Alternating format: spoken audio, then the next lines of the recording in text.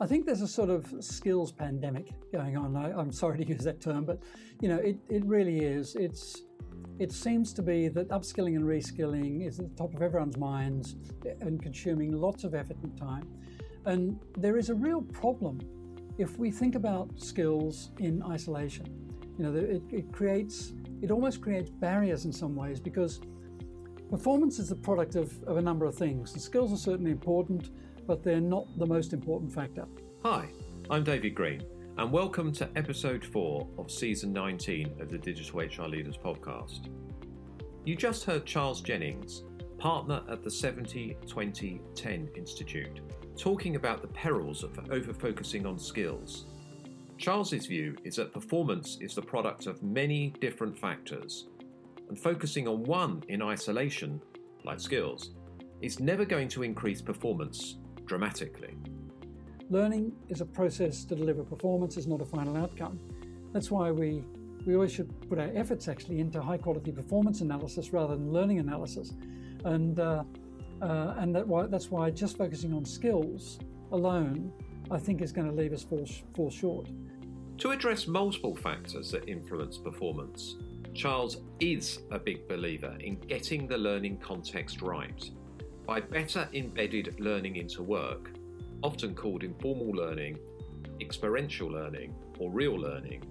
While in the 70-20-10 model was designed to promote this approach, many organisations adopting the model are still falling short of the mark, according to Charles.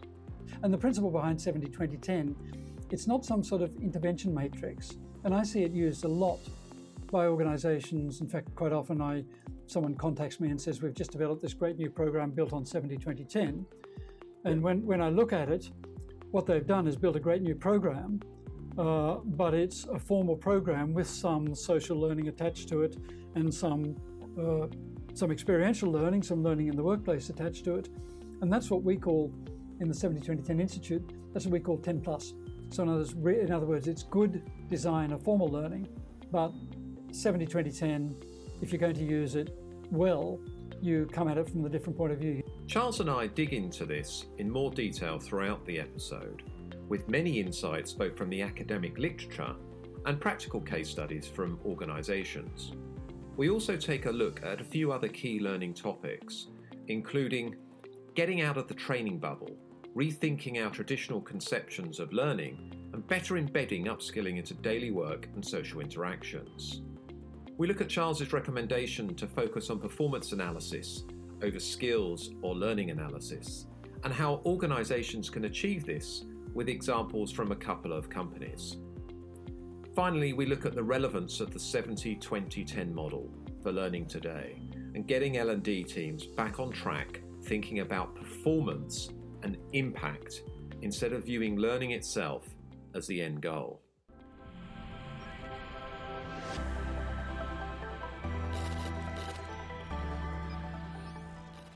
Today, I'm delighted to welcome Charles Jennings, Partner for Strategy and Performance at Tulsa, to the Digital HR Leaders podcast.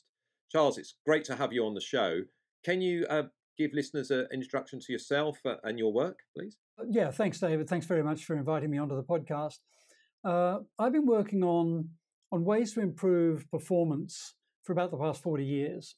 Initially, as an academic, I ran the UK National Centre for Network-Based Learning at Southampton Business School. I was a professor there way back in the 80s and 90s, and did a lot of work around technology and learning, especially around collaborative learning.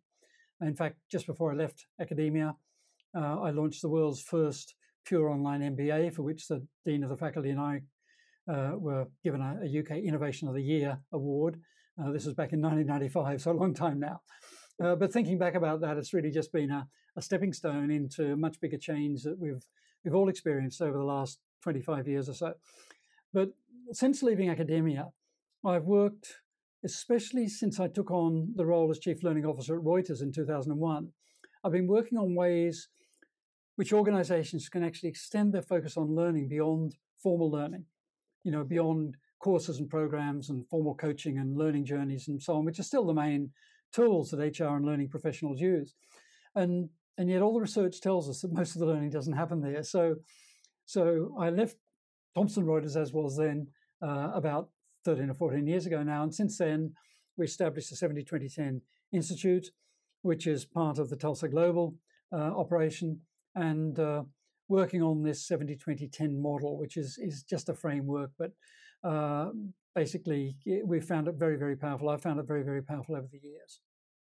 Great. Well, and we're going to talk a little bit about the 70-20-10 model a bit later on as well. And I think it will probably weave into our conversation as we go. Charles, it'd be great, first of all, to maybe let's start by talking about perceptions of learning. I mean, how do you think learning at work is viewed today, and how should it be viewed?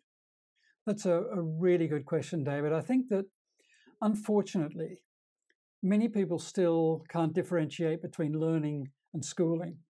And that was a specific observation that came to me from a man called Jay Cross. And Jay and I worked together for a number of years, and we're good friends. And Jay was a champion of informal learning, or what he called towards the end of his life, real learning. And I think that the key element is that many managers, leaders seem to have a blind spot about learning away from formal learning. And huge amounts of time, effort, and money are actually poured into skills frameworks, then mapping those into formal classes and courses. Yet the return for learning away from work is usually actually quite poor. And the whole issue of learning transfer has bedeviled HR and talent and learning professionals for years, certainly my entire career, and certainly longer than that. In fact, the eminent American psychologists Robert Woodworth and Edward Thorndike published a paper all about that, about what they call the transfer of practice. And that paper was published in 1901, so 120 years ago this year. And basically what Woodworth and Thorndike, they developed something called the theory of identical elements. And they found that the closer to the environment where we learn something is to the environment where it's going to be used. In other words, where there's close alignment, the elements that they talked about, actually the transfer from learning into using and working is going to be much easier. And it's not really complex, to be honest. And in 70-20-10 terms, we always recommend what we call planning for the 100, but starting with a 70. In other words, with an organization, when an organization has challenges that require some sort of upskilling or developing new capabilities, HR and learning professionals should actually look first at ways in which they can help develop those skills or build that capability as part of working, rather than taking people away from work and schooling them. So I think that's the major issue in terms of thinking about learning, because there is a huge, almost black box, which often HR and learning people don't see, which is all that learning, which all of us do by doing stuff during the day. We're working on a project and we run into a barrier and we overcome it and we talk with our colleagues about it, and and we're learning. That's obviously, that's what we do. That's what humans do. And so I think driving this this cart down this narrow road of formal learning is just missing big opportunities.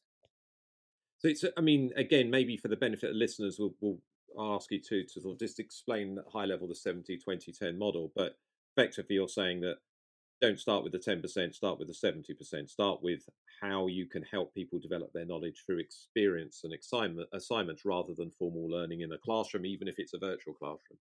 Yeah, at a high level, absolutely. That's exactly what as I say, the work of people like Woodworth and Thorndike and others have shown, that most learning occurs in the workplace. The learning that occurs closest to the point of use is the most effective. So we have all that research. And so when we're thinking about helping, whether it be upskilling or just helping solve a business problem, we should be looking first of all at what can we do at the point of use, and how can we work from there. That's really the principle. And the principle behind 70-20-10, it's not some sort of intervention matrix. And I see it used a lot by organizations. In fact, quite often someone contacts me and says, we've just developed this great new program built on 70-20-10. And when I look at it, what they've done is build a great new program, but it's a formal program with some social learning attached to it and some experiential learning, some learning in the workplace attached to it. And that's what we call, in the 70-20-10 Institute, that's what we call 10+. So in other words, it's good design of formal learning, but 70-20-10, if you're going to use it well, you come at it from the different point of view. You don't start with a 10, you start with a 70 and work backwards. And sometimes it's really necessary to have those formal learning in place, and other times it isn't. Whereas the common approach is that we have maybe a skills matrix, we develop a skills matrix, or we have a competency framework, and we identify skills in there. And the first stop on the journey is, first of all, we create learning journeys rather than performance journeys. And the first stop on the journey is, well, we'll need to carry out some training on A, B, C, D, rather than what do high performers, what do people need to do? What tasks do they need to undertake to execute their work well?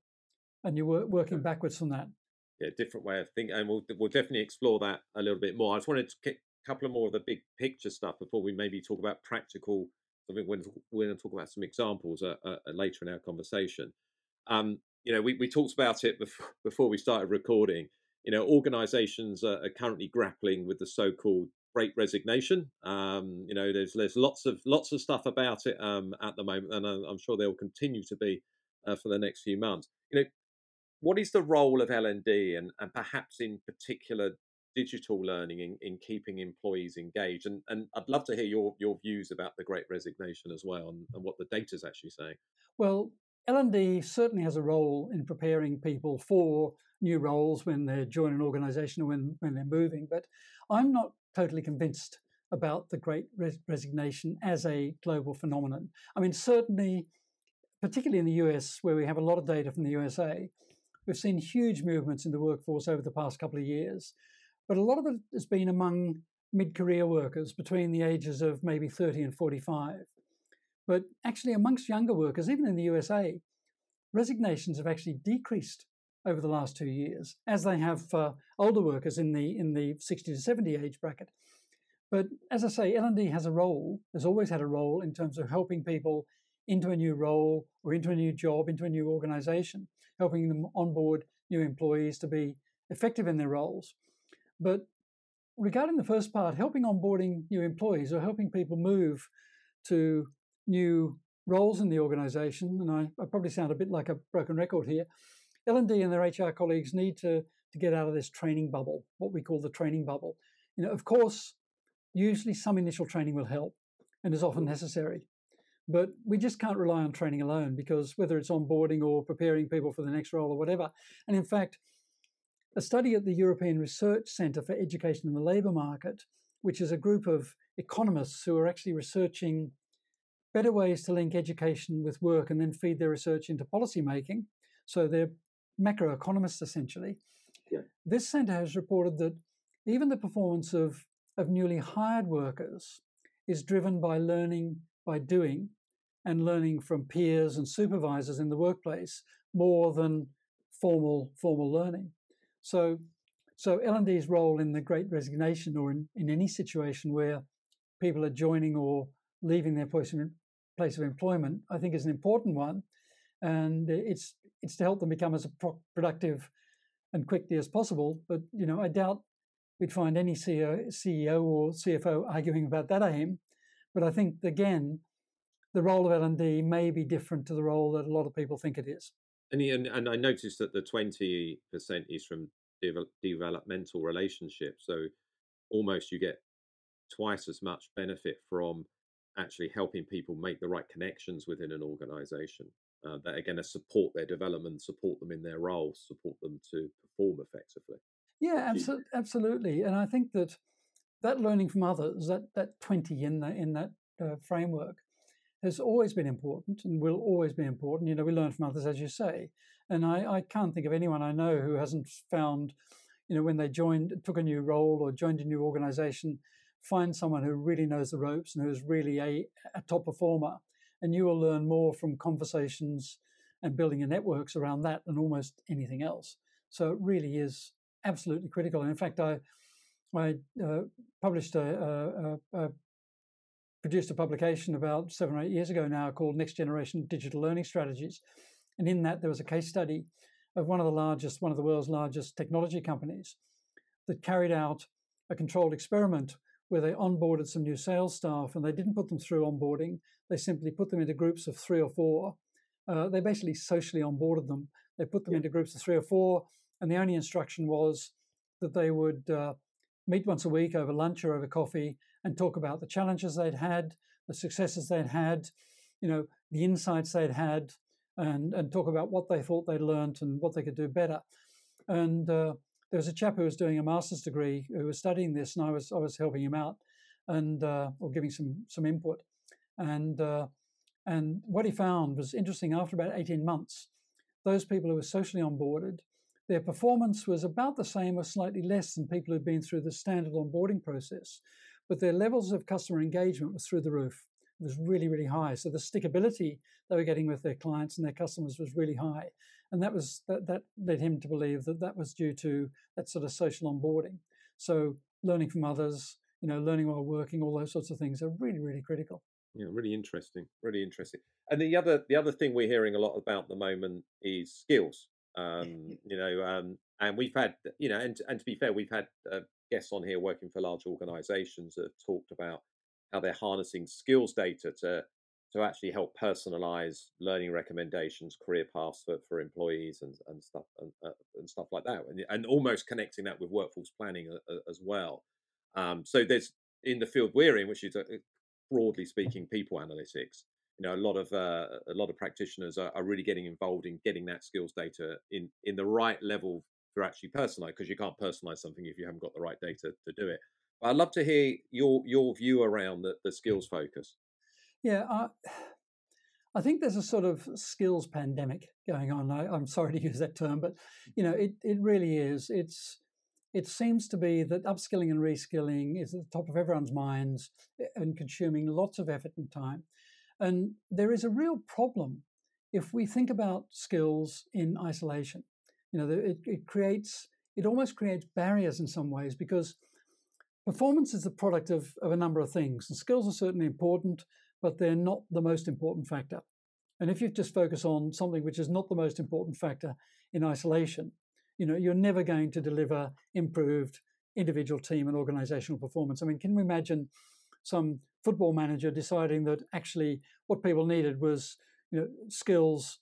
What the strikers needed was just the skill to hit the ball into the net, and they didn't do anything else but just train them on the skill to hit the ball into the net. Clearly, I think most of us would understand that that's not going to win you matches. There's lots of other things going on there as well, and so if we just focus on skills, we're absolutely sure to miss some of these other factors that influence performance. And again, I think it's worthwhile looking back and taking a lesson from W. Edwards Deming, who is probably one of the top couple of management thinkers that the world's ever known. I certainly think so. Peter Drucker would certainly be the other one on my list. But Deming was certainly the leading thinker and practitioner in the field of quality and quality improvement. His work in Japan post-Second World War is legendary, in fact. And over his career, Deming took time out and reflected. He used a great learning tool, which is reflection. And he reflected on the causes of performance problems and opportunities for improvement. And he wrote down his reflections. And at the end of his career, Deming reported that, in his estimation, most organizational performance problems and most possibilities for improvement were in the proportions about 94% due to what Deming called the system, and about 6% being due to the performer or the worker. And by the system, what Deming meant was all those things that are actually under the control of management, whether they were things like clear guidance, adequate processes, the right tools, suitable support, all those sorts of things. And I think the key thing about Deming, actually, as well as Drucker, was that they focused on performance, not on learning. Learning is a process to deliver performance, is not a final outcome. That's why we always should put our efforts actually into high quality performance analysis rather than learning analysis. And that's why just focusing on skills alone, I think, is going to leave us fall short. And it does bother me a bit, David, that the obsession seems to be that we've got these great competency frameworks, we've got the skills frameworks, and as long as we focus on those to upskill, that's going to solve our problems. And the answer is it may help, but it's not going to be the panacea. He's basically partly saying that one of the most important things is create the environment for people to thrive, because that will lead to performance, and skills is a contributing factor towards that, of course, but it's the environment that for people to thrive in. Yeah, and we've all been there. We've all been doing a job, believing that we had the capability to do our job, but there were barriers, things that stopped us doing the job to our best of our ability. And it might have been poor leadership. It might have been that we didn't have the right tools or the right processes, or the processes weren't defined, or it could have been a number of things. I mean, we've all been there, and we know that, but we often tend to forget that in the mad stampede to upskill folks. When we come back in just a moment, Charles provides some practical guidance on how to adopt a performance analysis approach to understanding and measuring the impact of learning. Every single day, your people are sharing how they feel and what they need from where they work. Are you listening? Are you taking action? You can with Medallia. Medallia, a global leader in employee experience management, empowers people leaders with the most comprehensive set of experience tools to help you act confidently in times of uncertainty. Medallia helps you shorten the window between insights and action, building trust, fostering innovation, and activating the untapped power of your people. Visit www.medallia.com/employee-experience to learn more. That's medallia.com/employee-experience to learn more.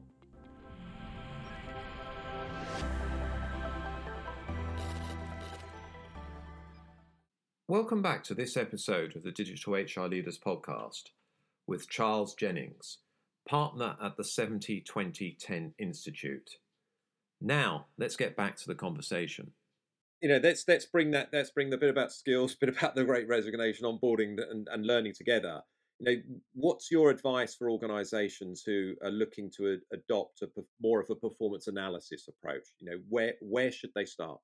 Well, first of all, put aside your past thinking about learning, or about learning analysis and about learning needs analysis, because learning needs analysis is defined the solution before you start, because you've defined that the problem is that people need to learn. Now, we all need to learn all the time. So, it's what learning analysis almost inevitably ends. The result, the output is a course, a learning pathway, a program, or a whatever. Because underlying this is this belief that formal learning is necessary to improve performance. That's why I mentioned the need to separate learning from schooling earlier on, and the fact that learning is a process. But if we're looking for outputs, if we're looking for performance improvements, so we need to be focused on that. And measuring any performance improvement, we need to do some sort of performance analysis, and rather than some sort of learning analysis. And again, I'd come back to what I said earlier on. I think the answer is to start at the end. What is the organizational performance aim? In other words, what are you looking at in detail? It might say strange, but rather than starting with competencies, skills mapping, start with your desired organizational outcomes in terms of what are you going to achieve.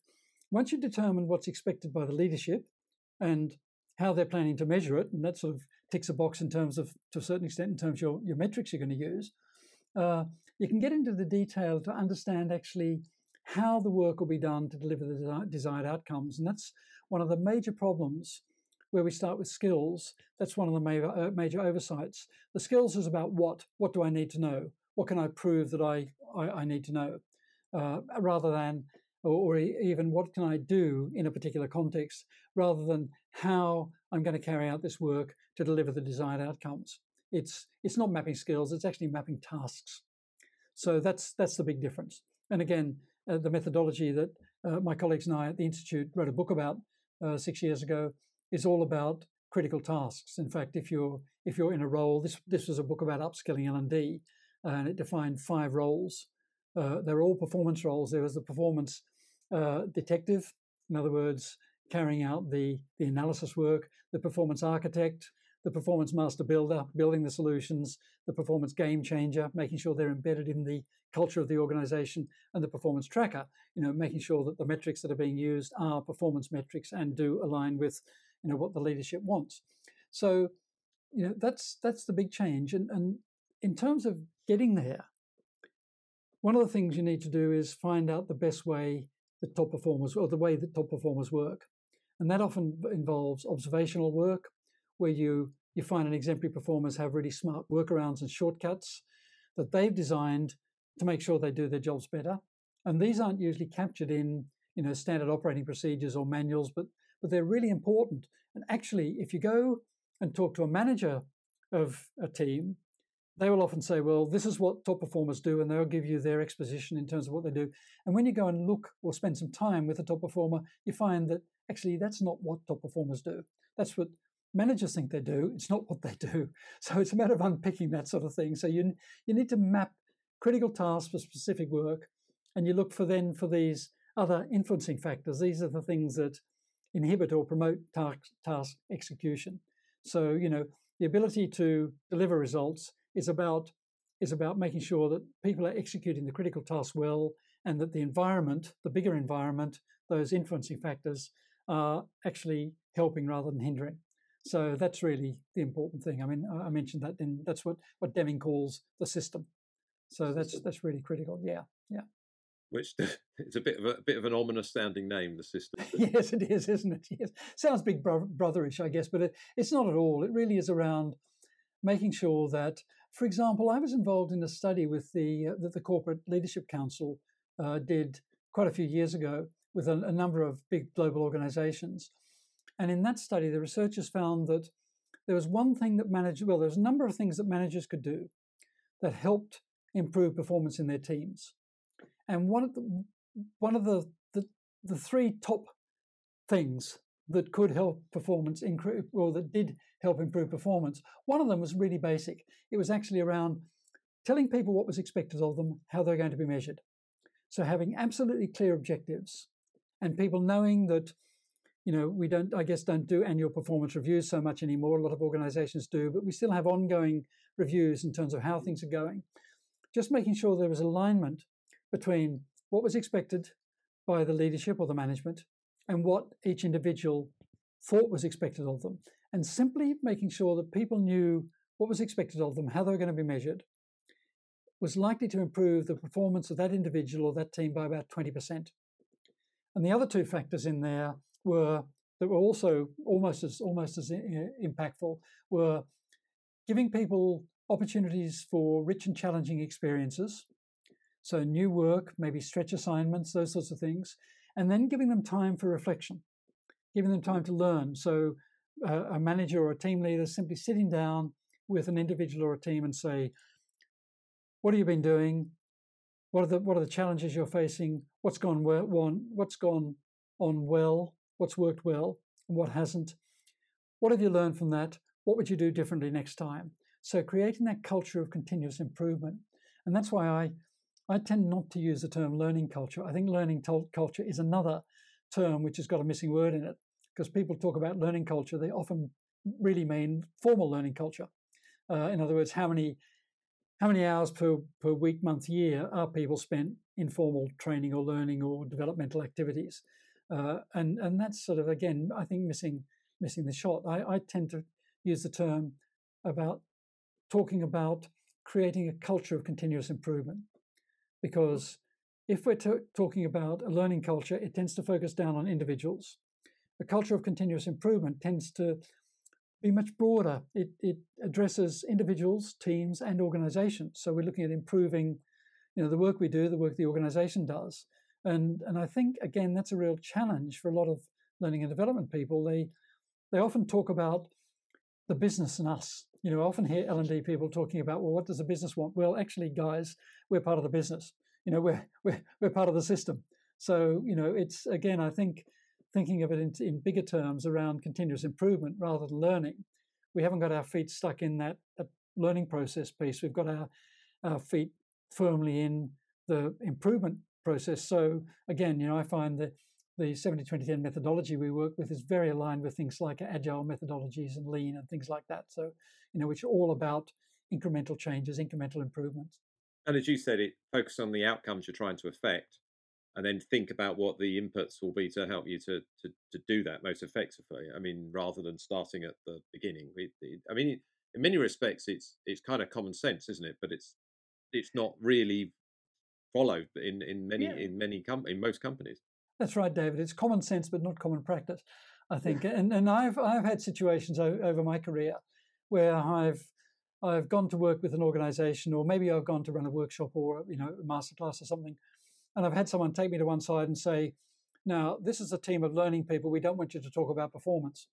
To which I say, "Well, actually, you might as well not have me come, because if you're focused on learning alone and not focused on performance, we won't see eye to eye. Because I think that if your focus is purely on learning outputs, and that's the end game for you, you're not even getting a fraction of the way there, because what you're expected to do, what the senior leadership in your organization expects you to do, is to have an impact, to actually create a real impact, to actually change the game to a certain extent." So I think it's a bit of a challenge that we do have. We hope you're enjoying this episode of the Digital HR Leaders podcast. If you're looking to continue your learning journey, head over to myhrfuture.com and take a look at the MyHR Future Academy. It's a learning experience platform supporting HR professionals to become more data-driven, more business-focused, and more experience-led. By taking our short assessment, you'll see how you stack up against the HR skills of the future. Then, our recommended learning journeys guide you every step of the way, helping you to close your skills gaps, deepen your knowledge, and press play on your career.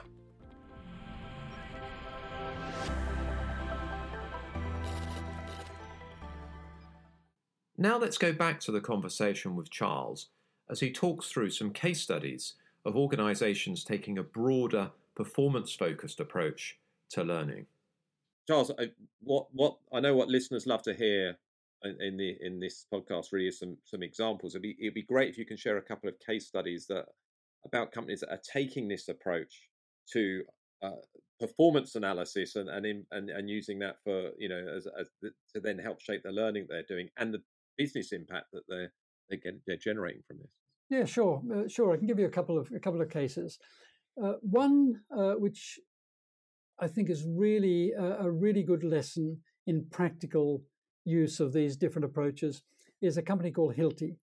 Now, Hilti is a large global organization that provides tools and equipment into the construction industry and other industries.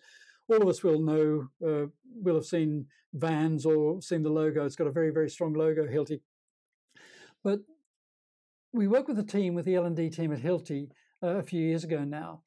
And as part of our performance-based learning program that we run, which is evidence-based sort of immersive experience. So it's not what you'd call a traditional training program. It's a program where people work on a project which they're addressing in their work, and they apply this methodology to it.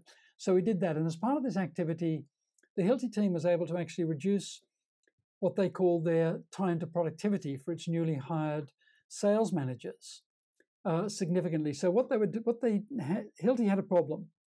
They found that at the time, the company was growing rapidly. There was a lot of change going on, and their churn with their newly hired sales managers was about 33%. About a third of newly hired sales managers were either leaving the company at the end of the year, or were moving off into other roles in the company. So they had this major problem whereby there was big high levels of churn. And they developed a metric which they were using, a business metric, which they called time to productivity. In other words, that was a business measure that measured for Hilti how long it was before someone they'd recruited, someone had paid for all the hiring, recruiting, onboarding, getting them into role, getting them up to speed, paid those costs back, and was starting to earn money for the company. So that was the sort of cutoff point. So, and that was pretty easy for them to calculate. So they knew how much it cost to recruit, to advertise, recruit, hire, and train, and so on. And at the time, their time to productivity for newly hired sales managers was around 18 months. In some cases, it was higher than that. Some cases, it was lower. But generally, it took over a year. And it doesn't take brain scientists to realize that if you're a sales manager, you've probably got a bonus attached to your work, and therefore, if you're not being productive, you're not likely to hit your own targets for your bonus. So therefore, that's not satisfying as an individual, and also the company was suffering. So, what what the Hilti L&D team did as part of this project with us is they redesigned their onboarding. They found that their onboarding was too long, and there was no focus on tasks. So coming back to that point about focusing on critical tasks and tasks. So with our help, they redesigned their onboarding programs and reduced it and made it much more experiential. There were some bits of formal learning that were pushed into it. So people had to do various situational awareness and things like this, the stuff you'd expect a sales manager to know. There was formal bits in there. But actually what happened was that over a period of about 18 months to 2 years, that time to productivity came down from well above a year to about 3 months for about 3 months for, I think, about 75% of the sales managers and less than 6 months for over 80% of the sales manager. So that was just a really good case in point where the business case was absolutely clear. The business case was in millions, in terms of productivity and for the company. So that's one case example where... Incidentally, Charles, on that one, and you may not know this, but did doing that was one of the other knock-on benefits. Did it actually reduce their attrition for first-year hires as well? You may not know, but yes.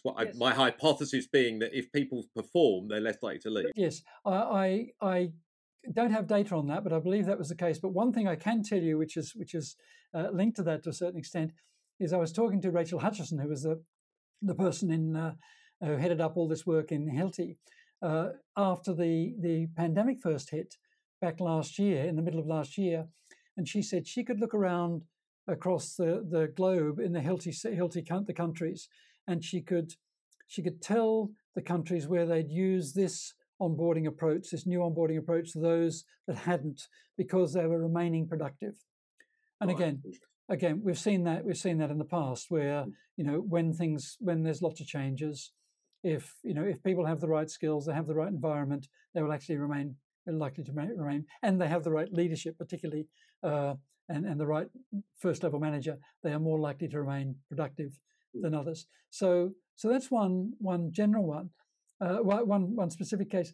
If we've got time, I'll just tell you briefly about another case study, and that's a project we worked with Citibank, and Citibank had a major challenge in that they were investing huge amounts of money in their courses and training and programs and so on, and again felt that they weren't seeing the benefit that they felt they should. So Citibank did a whole pivot from what they call courses to campaigns. So they moved from a focus on courses to a focus on campaigns. And one of the early campaigns, or one of the frameworks they used, was something called #BeMore. So it was a big BeMore, and it was all about how people working at Citibank could be more individually, and actually how the bank itself could be more. And they did some really good work. They adopted 70-20-10 framework, but they didn't call it 70-20-10. And when I sat down and had meetings first of all with Citibank, they said, "Look, Charles, there's a group. We've got nearly 200,000 bankers in this organization. Give them numbers, and they will just go down the rabbit hole of wanting to know, what the 70 is, what the 20 is, what the 10 is." So we talked through it, and they adopted what they call the 3 E's. So the 3 ways in which learning can really be, can help. And the 3 E's were learning through education. That's the formal learning. Learning through experience. Obviously, that's the learning through others. Learning through working.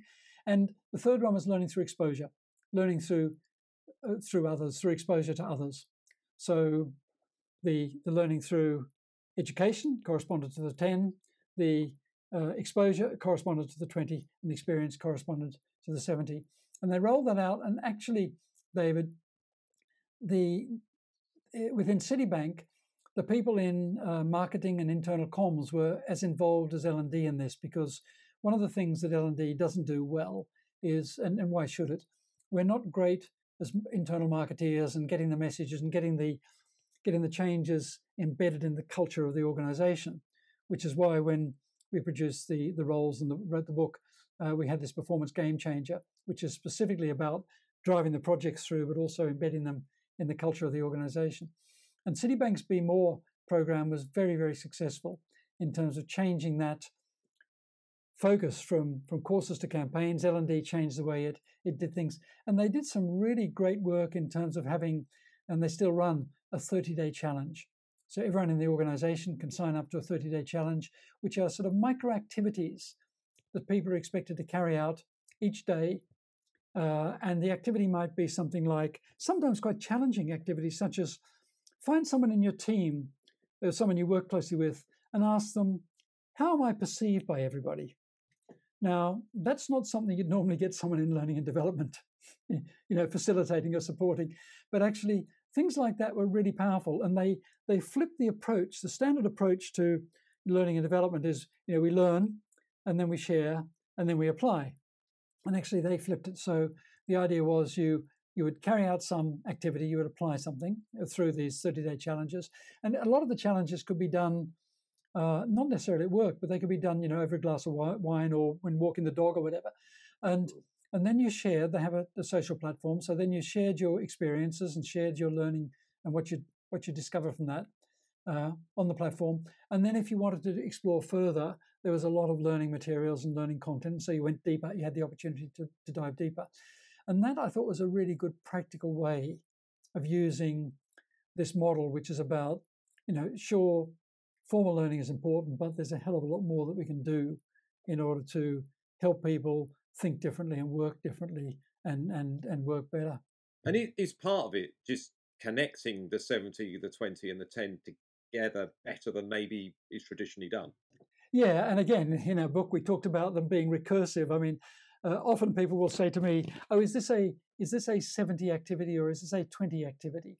And I'll say, well, actually, it's difficult because often, good 10, good formal learning will have elements of social learning in it and will often have elements of some sort of experience and learning in the workplace in it.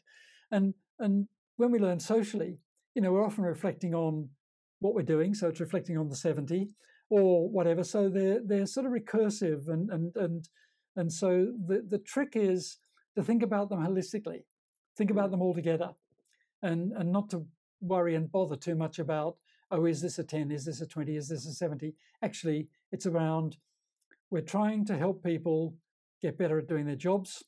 We're trying to align what L&D does with the organization, with the leadership's objectives and the changing objectives of the leadership. And 70-20-10 is simply a framework for helping that happen. So don't get hung up on the numbers. And in fact, even the numbers from the original research, which was carried out at the Center for Creative Leadership back in the 80s, even the numbers are manufactured because the original study had 16 categories. And Bob Eichinger, who was working with the Center for Creative Leadership at the time, but was also at PepsiCo, Bob looked at this and said to the academics, look, no one's ever going to understand this, so let's just take away a couple of the categories which are around things people did at home and also adversity. He said, I don't think you can ask any manager to put people in a position of adversity in order to, because we know that's great learning, but that's not what we should be doing. And he looked at the rest and said, well, it's roughly about 70 learning through experience and practice and so on, about 20% from conversations and networks and so on, about 10 from formal. And so even the original numbers, as I say, are sort of manufactured, but they're a simple, and Bob, I spoke to Bob 3 or 4 years ago, Bob Eichinger, and he referred to it as a meme. He said, which I thought was quite a nice. We always refer to it as a framework, a reference model or a framework, but Bob talks about it as a meme, and it's really just an approach to extend our thinking and practices. About, to come back to your very first question, 70-20-10 is really an approach which helps us step beyond formal learning as a way to help people work better and help organizations perform better. That's all it is. Well, I think you've just answered my next question, which is what is the model's relevance today? So if you wanted to expand on that, then please do. And maybe, are there any misconceptions around the model that you'd like to sort of just talk about as well? The answer to the first question is really easy. Yes, it is as relevant today. I've had lots of discussions with people who say, well, it's not really as relevant because, social learning wasn't as important as it is today because we're much more networked within organizations. Organizations are much more flatter. They're not so hierarchical as they were. And of course, that's the case. And if you take the view that the numbers are sacrosanct, of course, it's it's changed. But the point is, adults learn in 4 basic ways, and again, I like to get things down to in simple terms. All of us learn through rich and challenging experiences. We learn through opportunities to practice. We learn through conversations and building networks. Jay Cross always used to say that conversation was the greatest learning technology ever invented. I think in a way he's right. And we also learn through reflection and reflective practice. So there's those four things. I bunch conversations and networks together because they sort of fit together. But I think those rich and challenging experiences, practice, conversations and networks and reflection are really the core about how people learn. And it doesn't matter what domain you work in or how experienced you are or whatever. As you become more experienced, you probably need less formal input from learning than when you're a newbie. So there'll be changes there. And if you're working in highly complex cognitive work, it may vary, of course, but actually those fundamentals, for me, sit true across any domain. It doesn't matter whether you're out, working in manual work or in factory work, or whether you're working in highly cognitive, knowledge work. It's actually those same principles. So in that way, I found 70-20-10 just a really useful framework throughout. It's clear. I've never found a senior leader, when I've explained 70-20-10 in those terms, I've never found a senior leader say, "Hey, Charles, can you just tell me that again?" In other words, they don't get it. Or anyone who's challenged me on the fact that actually most of the learning occurs as part of working. I mean, again, as we get more experience, we realize that, we learn more from others and from doing stuff than we ever did. Those certificates are very nice to hang on our wall, those degree certificates and so on. And again, it comes back to Jerome Brunner, the great educational psychologist, who once posed a question about what's the difference between I think his metaphor was being an architect, learning architecture and being an architect was his metaphor. And basically what Brunner was saying is, we come out of university with our architecture degree. Does that make us an architect? And Brunner's answer was no. It means you have an architecture degree or an engineering or a psychology or whatever degree it happens to be. But it doesn't make us that professional. What makes us an architect or a surgeon or whatever it happens to be is, and Brunner described it as being inculcated into the profession. In other words, knowing the right people to ask the right questions at the right time, knowing where to go to get help, knowing how to do something because you've done it lots of times before. And I think that can't be it can be shortcut in a way, but actually that's a process. And that's what learning's all about. That's the process, and performance is the output. Well, last 2 questions. We're looking forward on both of them. So looking forwards, where do you see the learning and development field in 2022 and beyond? Focusing more on business outputs, thinking about performance-based learning and what we call value-based learning. In other words, moving from being order takers into value creators and performance enablers. So moving away from focusing on individuals and on just, putting people through the courses into focusing on real value. I see that as being the key things. And also, I'd like to think that we're going to focus more on creating a culture of continuous improvement, not necessarily just a focus on a culture of learning. They all make sense, and it's almost, if you're an L&D role, what can we do to support a team develop and perform? Then if you help the team, you're going to have a bigger output than helping one person, one would think. So it's just like, again, your analogy with earlier on football. If you're a coach to a football team, you want to improve all the parts of the team together, don't you? It's not just making, as you say, making someone better at shooting. That might be part of it, but yeah. And David, just to close, it goes back to an anecdote I can tell of when I went to school in Australia. My housemaster at school was a great rowing coach and wrote a book about rowing, about coaching rowing. And in it, he quoted an Australian gold medal winning rower of the 1920s, I think he was, who said, "You don't learn to race by rowing, you learn to row by racing." And to the football analogy. And it's not just sporting. I think it's any sort of work. You learn to do things better by doing them. And if you've got some guidance and support, and you have the right networks, you will learn. That's the best way to learn. So we shouldn't exclude that out of our. Shouldn't take that out of our eyesight in terms of as an L&D professional or an HR professional. We're not a machine simply to design, develop, and deliver training courses, programs, learning journeys, these sorts of things.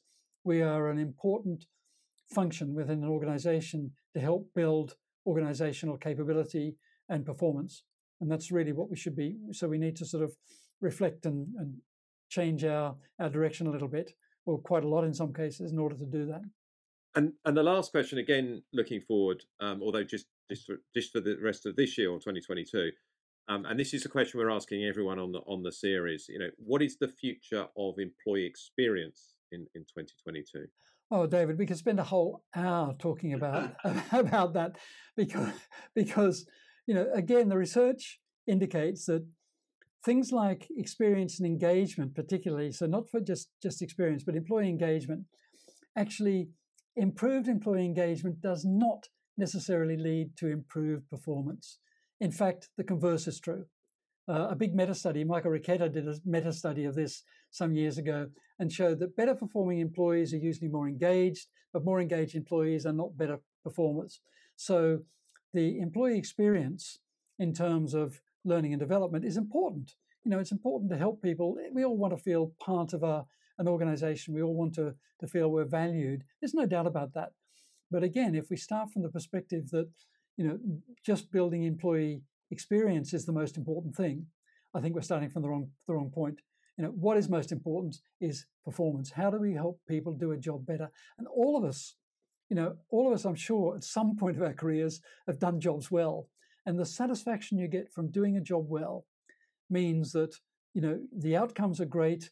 You feel better, and therefore you're going to be more engaged with the organization and with your teams and so on to do it. Again, it's not rocket science, but it's something I think people tend to forget, because employee experience, sure, it's important, but it's not the be all and end all. And we mustn't go down that lane of thinking that if we have engaged employees, everything is going to be great, because the research doesn't tell us that.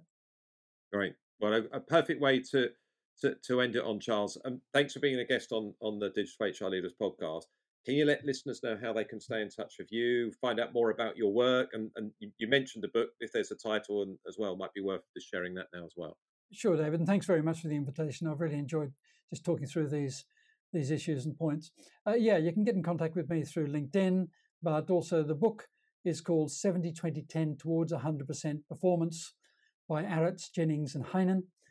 So if you just look for 70-20-10 Towards 100% Performance, I wouldn't recommend anyone assume that they can buy it and can just do it from that, because it's quite a technical book. It defines all the roles and tasks and so on.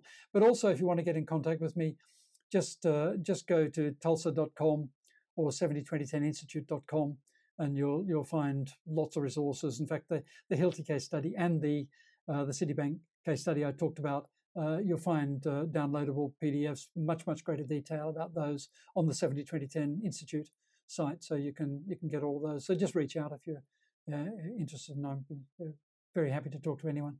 That's great. Thanks, Charles. And we'll put some links to there on the publicity around the podcast as well, so those of you that are listening. So Charles, again, thank you very much. It's been a fascinating conversation, and I'm certainly going to be digging into those case studies a bit more as well. So thank you for being a guest on the show.